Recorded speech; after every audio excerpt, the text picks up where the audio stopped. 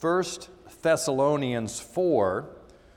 We're going to be reading the first 12 verses, and our focus this morning is just going to be on verses 11 and 12 of this chapter. 1 Thessalonians 4, beginning at verse 1. What we hear now is God's word. Finally, then, brothers, we ask and urge you in the Lord Jesus, that as you received from us how you ought to walk and to please God, just as you are doing, that you do so more and more. For you know what instruction we gave you through the Lord Jesus.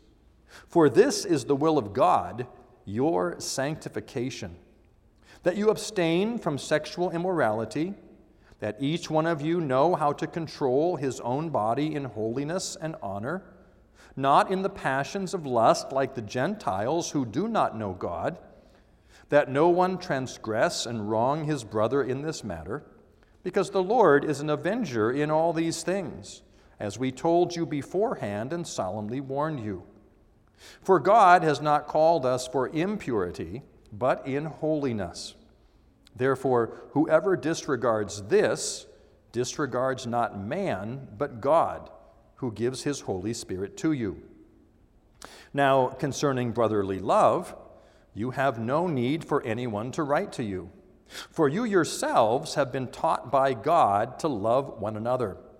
For that indeed is what you are doing to all the brothers throughout Macedonia. But we urge you, brothers, to do this more and more, and to aspire to live quietly, and to mind your own affairs, and to work with your hands as we instructed you, so that you may walk properly before outsiders and be dependent on no one. Here we end the reading of God's holy word. Well, I began last week's sermon by saying we are at the end of summertime, and as evidence of that, tomorrow is Labor Day, often the unofficial end of summer. A day that we think about our work and our labor. I do think it's somewhat ironic that we celebrate Labor Day by taking a day off of work. And by the way, when we set all the holidays on Monday, no one consulted the ministers. That's our day off anyway. But tomorrow is Labor Day, a day for us in the midst of whatever activities we might do, to reflect a bit upon the blessing of work and the blessing of the ability to use our gifts, our talents, whatever they might be, in service to God.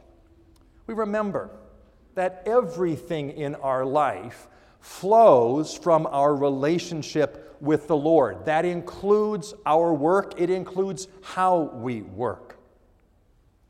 Paul addresses this in 1 Thessalonians chapter 4, that their life reflects their relationship to God.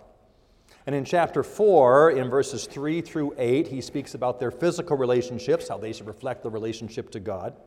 In verses 9 and 10, he talks about brotherly love as a reflection of their relationship to God. And then in verse 11 and 12, he says this: aspire to live quietly and to mind your own affairs, and to work with your hands as we instructed you, so that you may walk properly before outsiders and be dependent on no one. How they should view their work.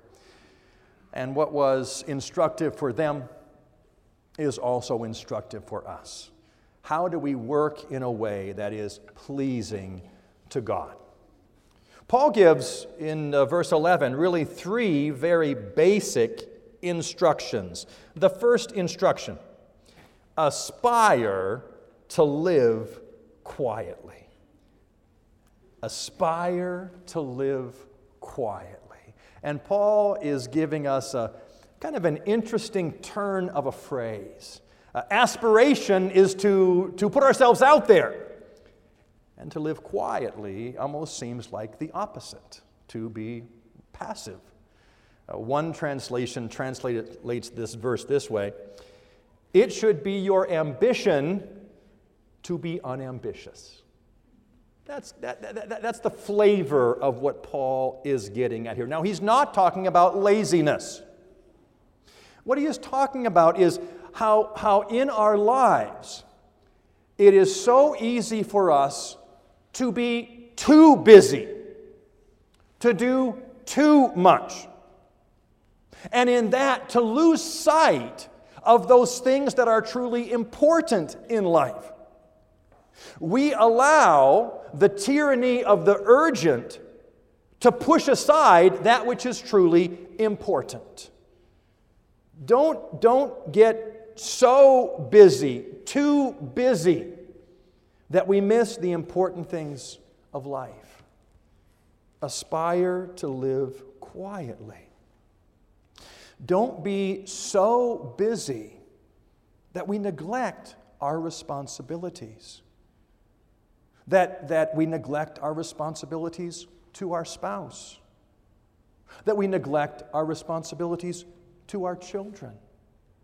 Don't be so busy in so many things that we neglect our responsibility to our relationship to God, to our times of personal devotion, to our times of corporate worship.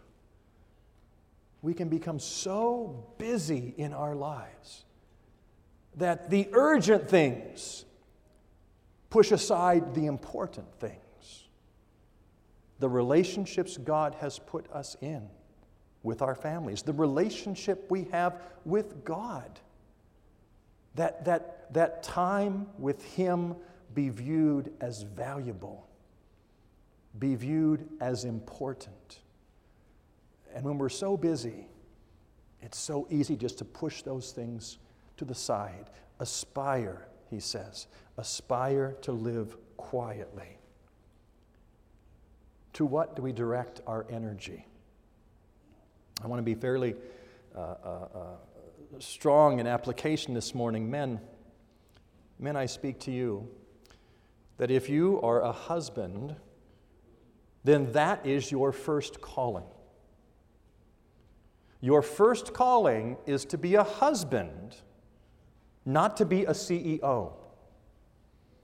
Your work will try to take your time away from the bride God has given to you.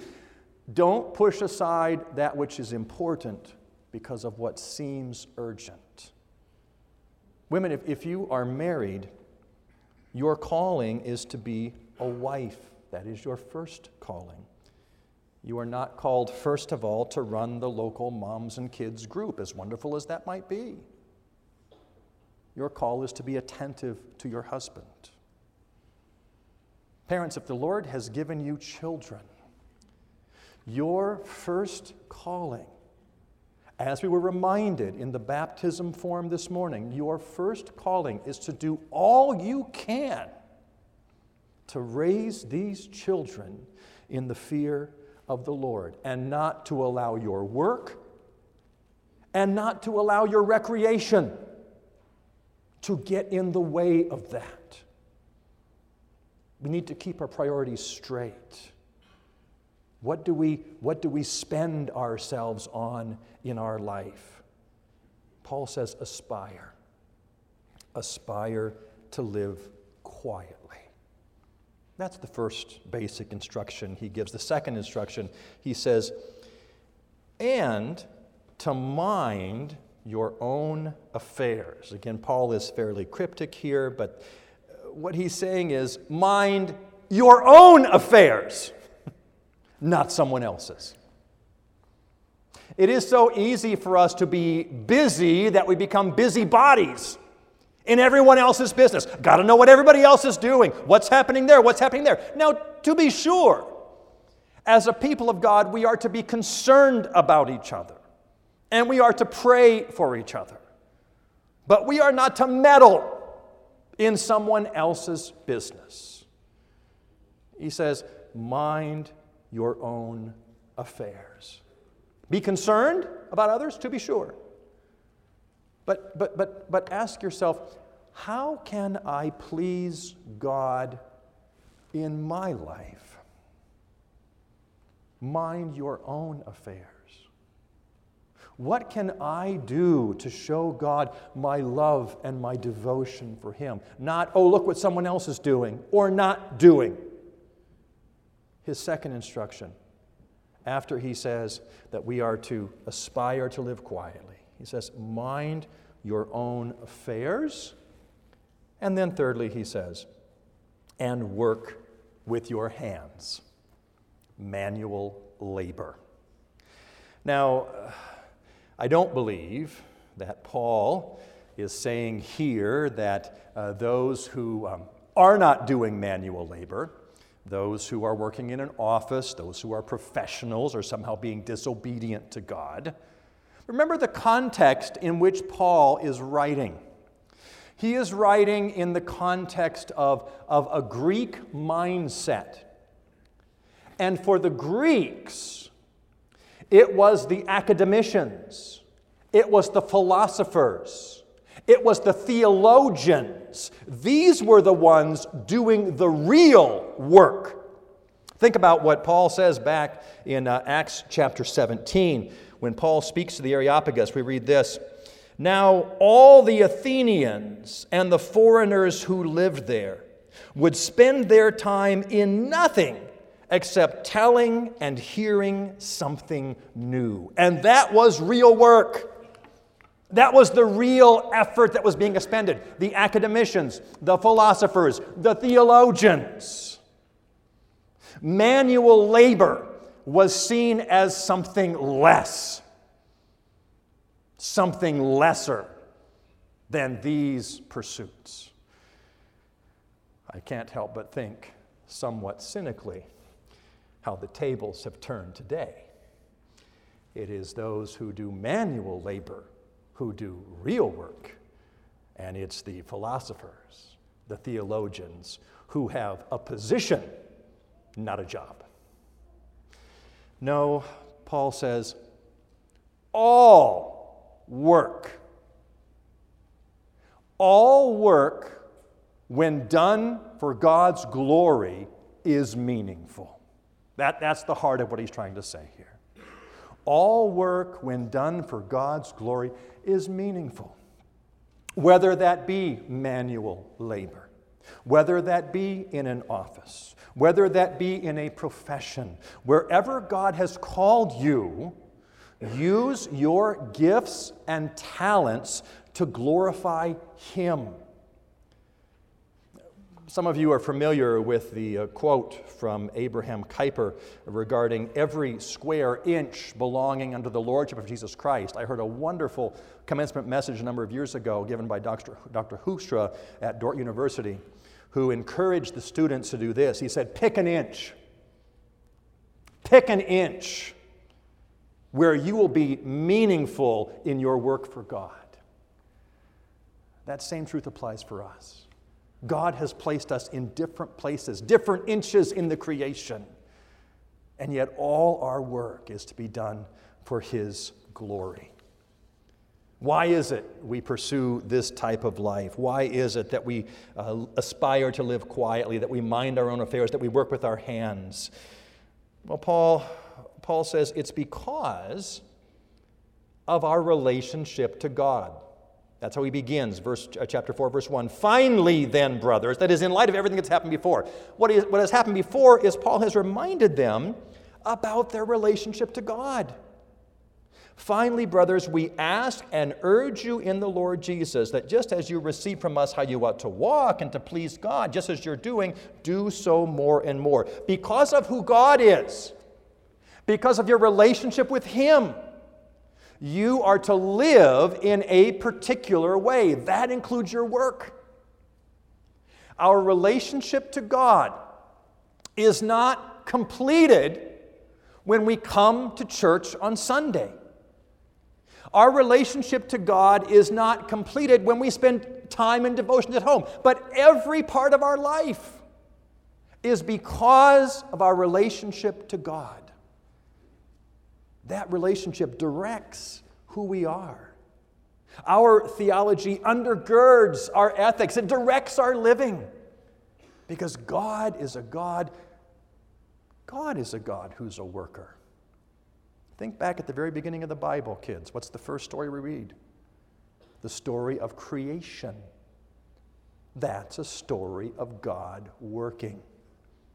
God is a worker, and as God completes that work of creation, we read in Genesis chapter 1, verse 27, "So God created man in his own image. In the image of God he created him, male and female he created them. And God blessed them, and God said to them, 'Be fruitful and multiply and fill the earth and subdue it, and have dominion over the fish of the sea, over the birds of the heavens, over every living thing that moves along the ground.'" God gave them work to do. God was a worker. Man is created in God's image, and God gives them work. Have dominion. Rule over them. Fill the earth, subdue it. We sometimes refer to this as the cultural mandate, a task God gave to mankind. And while it is a mandate, don't miss this, God blessed them and said, "Do these things." To work is a blessing from God. Work is a blessing from God. It is not part of the curse. Now, to be sure, when Adam and Eve fell into sin and the curse came, it affected their work. We read in Genesis chapter 3, "Cursed is the ground because of you. In pain you shall eat of it all the days of your life. Thorns and thistles it shall bring forth for you, and you shall eat the plants of the field. By the sweat of your face you shall eat bread, till you return to the ground from out of which you were taken. For you are dust, and to dust you shall return." Yes, their work became more difficult because of the fall. But work itself is not a fallen condition. Work itself is a blessing from God. In the book of Ecclesiastes, that is spelled out for us again and again. In Ecclesiastes chapter 2, verse 24, we read this, "There is nothing better for a person than that he should eat and drink and find enjoyment in his toil. This also is from the hand of God." From Ecclesiastes chapter 3. "I perceive there is nothing better for them than to be joyful and to do good as long as they live, also that everyone should eat and drink and take pleasure in all of his toil. This is God's gift to man." And the chapter concludes, "So I saw that there is nothing better than that a man should rejoice in his work, for that is his lot." Work is a blessing we've received from God. God is a God who works. He worked in creation. God continues to work today. He continues his work of providence, upholding all that he has made by his powerful hand. But he also continues his work in recreating fallen man into his image. Jesus says in John 5, "My Father works even today." God continues the work of taking each and every one of his chosen and bringing them to faith and having them recognize Jesus Christ and bringing them into fellowship with him. The work of God. As Dr. Squeer said this morning, it's not that we were seeking God. He came to us and made promises to us. God continues to work, and how thankful we are for that. He continues to work here this morning. He calls you. If you are not a believer, if you have not placed your faith in Jesus Christ, he calls you to trust in Christ alone for salvation. He calls you to put your faith in him and to know the blessing of belonging to God, a blessing that doesn't only affect our church life, it affects all of our life. It affects our work. Paul gives these instructions to the church, and 2 times in this chapter says, I want you to do these things more and more. I know you're doing them, he says. I want you to do them more and more. It's a reminder to them of how they are to live, how they are to work. Because it's easy for us to forget, especially when our work becomes difficult, especially when our work becomes drudgery, and we simply feel perhaps even locked into a task we don't enjoy doing. Work is a blessing from God. It is a gift from Him. And so Paul says, because it is that blessing, because we are imaging God, aspire to live quietly, mind your own affairs, work with your hands as we instructed you. And then what happens when we do that? What are the results? So that you may walk properly before outsiders and be dependent on no one. He talks about 2 results. Walk properly before outsiders. He means to have the respect of those with whom you work. To be a person of good reputation. To walk properly before them. If you are working in a situation where you work with many unbelievers, and I have worked in situations like that, when you are working with many unbelievers, and if they know that you are a Christian, they know you are a child of God, you will be to them a picture of Christ. What you do, they will ascribe to your Lord. You'll be a reflection of what they think of Him in the way that you act. And you can have the most eloquent testimony to give. But if your life doesn't match that, they will not want to listen. If you are one who is always late for work, you will not have a good reputation with your coworkers. If you are one who is sloppy at your job, you won't have a good reputation with your coworkers. If you are one who is known as trying to do as little as possible and get by. No, he says, the result of this type of living, this type of work, is that you walk properly before outsiders. They will respect you, and they will respect your God. And God may use that to give you the opportunity to speak to them about why you work the way you work. Do these things that you may walk properly before outsiders, and, he says, and that you be dependent on no one. In the time that this is being written, there were those in Thessalonica who were very concerned about the second coming of the Lord, that it was going to come very, very, very quickly. And they were so concerned about being ready that they quit their jobs and just waited for God to come back. They quit their jobs and they relied on others to take care of them. That's what Paul's addressing. He says, when you work this way, do not be dependent on others.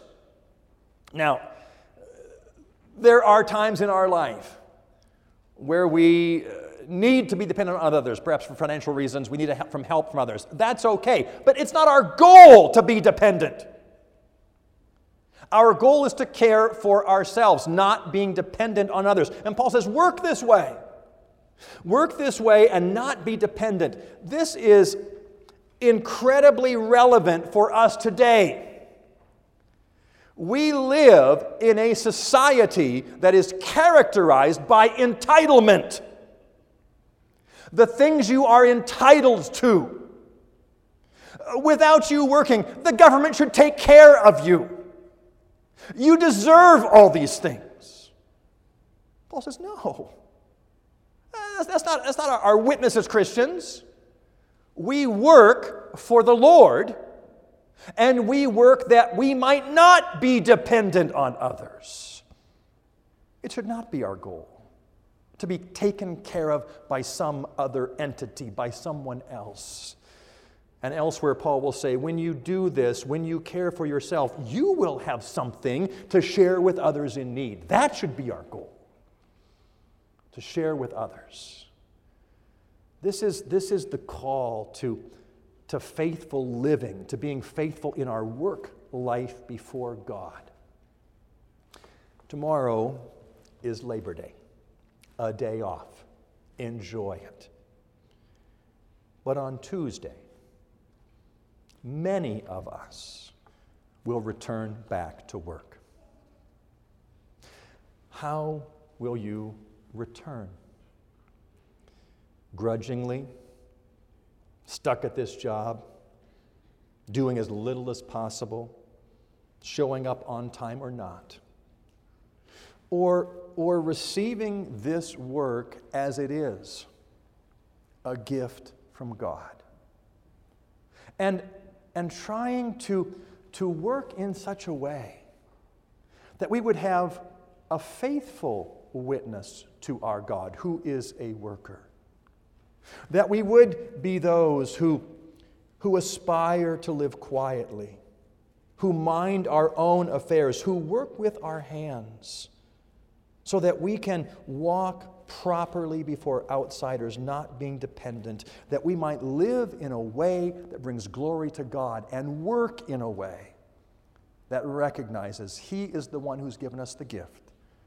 And with the gift of work, we seek to honor Him. Let's join together in prayer. Lord our God, we are thankful to You that Your call to holy living is exactly that, living in every part of our life. Oh, we thank You, O God, for the times we spend with You in worship. We thank You, O God, for the times we spend with You in our devotions. We thank You for times in our families. But we also know, O God, the time we spend at work belongs to You also. Help us to work in a way that is pleasing to You, to work in a way that brings glory to You, and to work in a way that will allow us to be recognized by our co-workers as those who are walking properly, that we might have the opportunity to share the glory of Jesus Christ with them. Help us, O God, in our work to work as unto You. Hear our prayer for Jesus' sake. Amen.